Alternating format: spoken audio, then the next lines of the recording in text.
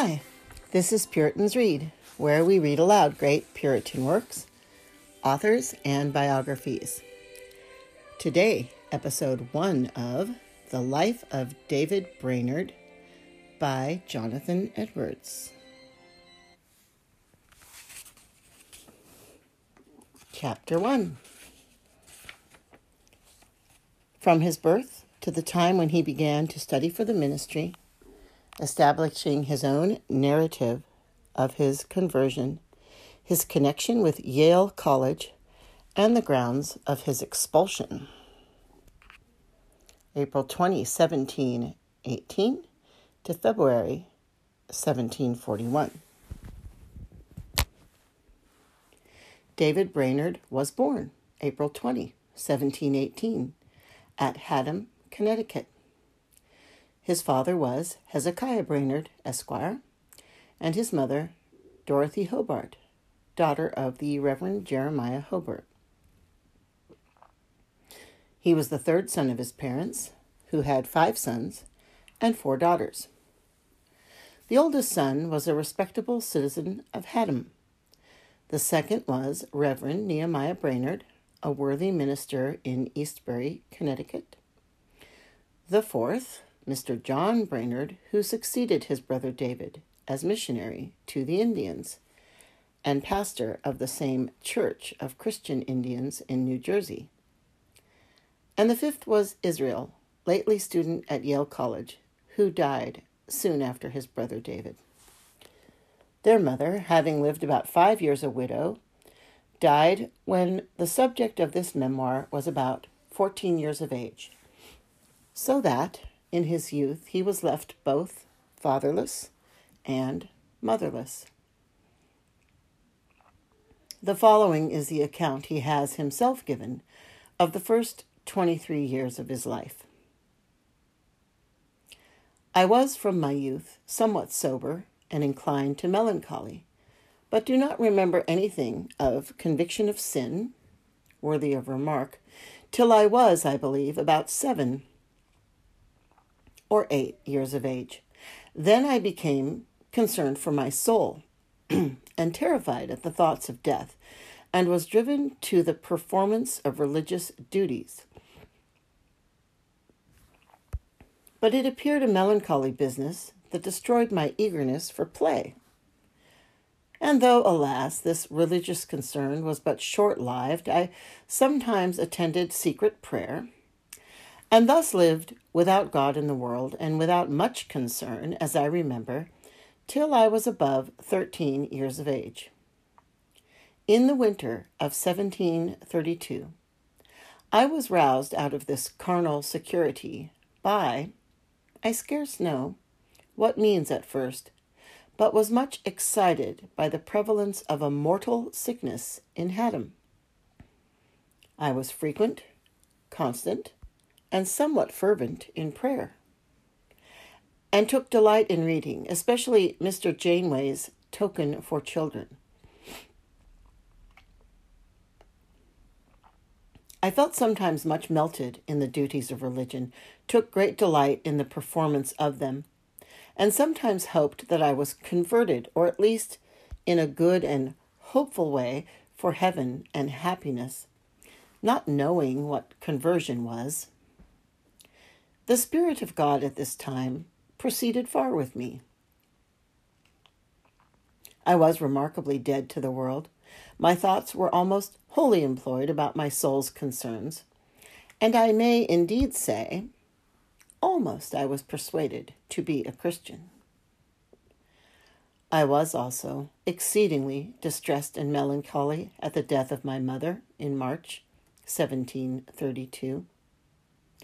But afterward, my religious concern began to decline, and by degrees I fell back into a considerable degree of security, though I still attended secret prayer. About the 15th of April, 1733, I removed from my father's house to East Haddam, where I spent 4 years, but still without God in the world, though for the most part I went a round of secret duty. I was not much addicted to the company and the amusements of the young, but this I know, that when I did go into such company, I never returned with so good a conscience as when I went. It always added new guilt, made me afraid to come to the throne of grace, and spoiled those good frames with which I was wont sometimes to please myself. But alas, all my good frames were but self-righteousness, not founded on a desire for the glory of God. About the end of April 1737, being full 19 years of age, I removed to Durham to work on my farm, and continued about 1 year, frequently longing after a liberal education. When about 20 years of age, I applied myself to study and was now engaged more than ever in the duties of religion. I became very strict and watchful over my thoughts, words, and actions, concluded that I must be sober indeed, because I designed to devote myself to the ministry, and imagined that I did dedicate myself to the Lord. Sometime in April 1738, I went to live with Reverend Mr. Fisk of Haddam, and continued with him during his life. I remember he advised me wholly to abandon young company, and associate myself with grave, elderly people, which counsel I followed. My manner of life was now wholly regular and full of religion, such as it was, for I read my Bible more than twice through in less than a year, spent much time every day in prayer and other secret duties, gave great attention to the word preached, and endeavored to my utmost to retain it. So much concerned was I about religion that I agreed with some young persons to meet privately on Sabbath evenings for religious exercises, and thought myself sincere in these duties. And after our meeting was ended, I used to repeat the discourses of the day to myself, recollecting what I could, though sometimes very late at night. I used occasionally, on Monday mornings, to recollect the same sermons, had sometimes pleasure in religious exercises, and had many thoughts of joining the church. In short, I had a very good outside, and rested entirely on my duties, though I was not sensible of it. After Mr. Fisk's death, I proceeded in my studies with my brother, was still very constant in religious duties, often wondered at the levity of professors, and lamented their carelessness in religion. Thus I proceeded a considerable length on a self-righteous foundation, and should have been entirely lost and undone, had not the mere mercy of God prevented. Sometime in the beginning of winter, 1738, it pleased God, one Sabbath morning, as I was walking out for secret duties, to give me on a sudden such a sense of my danger and the wrath of God, that I stood amazed, and my former good frames presently vanished. From the view which I had of my sin and vileness, I was much distressed all that day, fearing that the vengeance of God would soon overtake me. I was much dejected, kept much alone, and sometimes envied the birds and beasts their happiness, because they were not exposed to eternal misery, as I evidently saw that I was. Thus I lived from day to day, being frequently in great distress. Sometimes there appeared mountains before me to obstruct my hopes of mercy, and the work of conversion appeared so great that I thought I should never be the subject of it. I used, however, to pray and cry to God, and perform other duties with great earnestness, and thus hoped by some means to make the case better. Hundreds of times I renounced all pretenses of any worth in my duties, as I thought, even while performing them, and often confessed to God that I deserved nothing for the very best of them but eternal condemnation.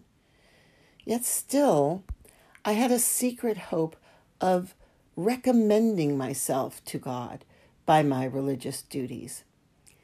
When I prayed affectionately and my heart seemed in some measure to melt, I hoped that God would be thereby moved to pity me. There was then some appearance of goodness in my prayers, and I seemed to mourn for sin. I could in some measure venture on the mercy of God in Christ, as I thought, though the preponderating thought, the foundation of my hope, was some imagination of goodness in my meltings of heart, the warmth of my affections, and my extraordinary enlargements in prayer. Though at times the gate appeared so very strait that it looked next to impossible to enter, yet at other times I flattered myself that it was not so very difficult, and hoped I should, by diligence and watchfulness, soon gain the point.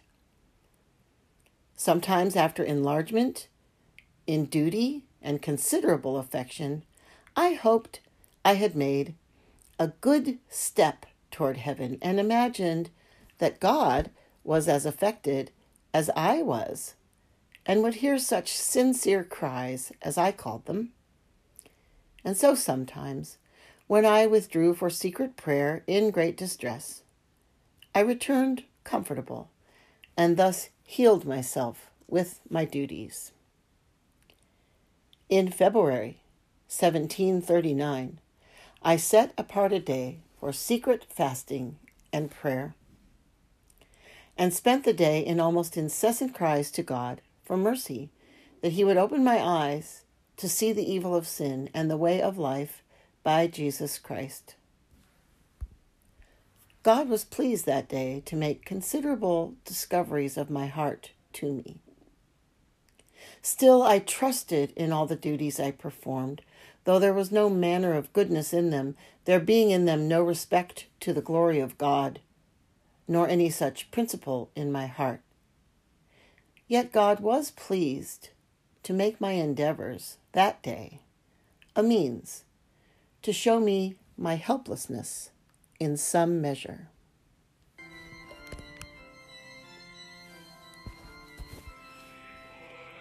This concludes episode 1 of Jonathan Edwards' The Life of David Brainerd.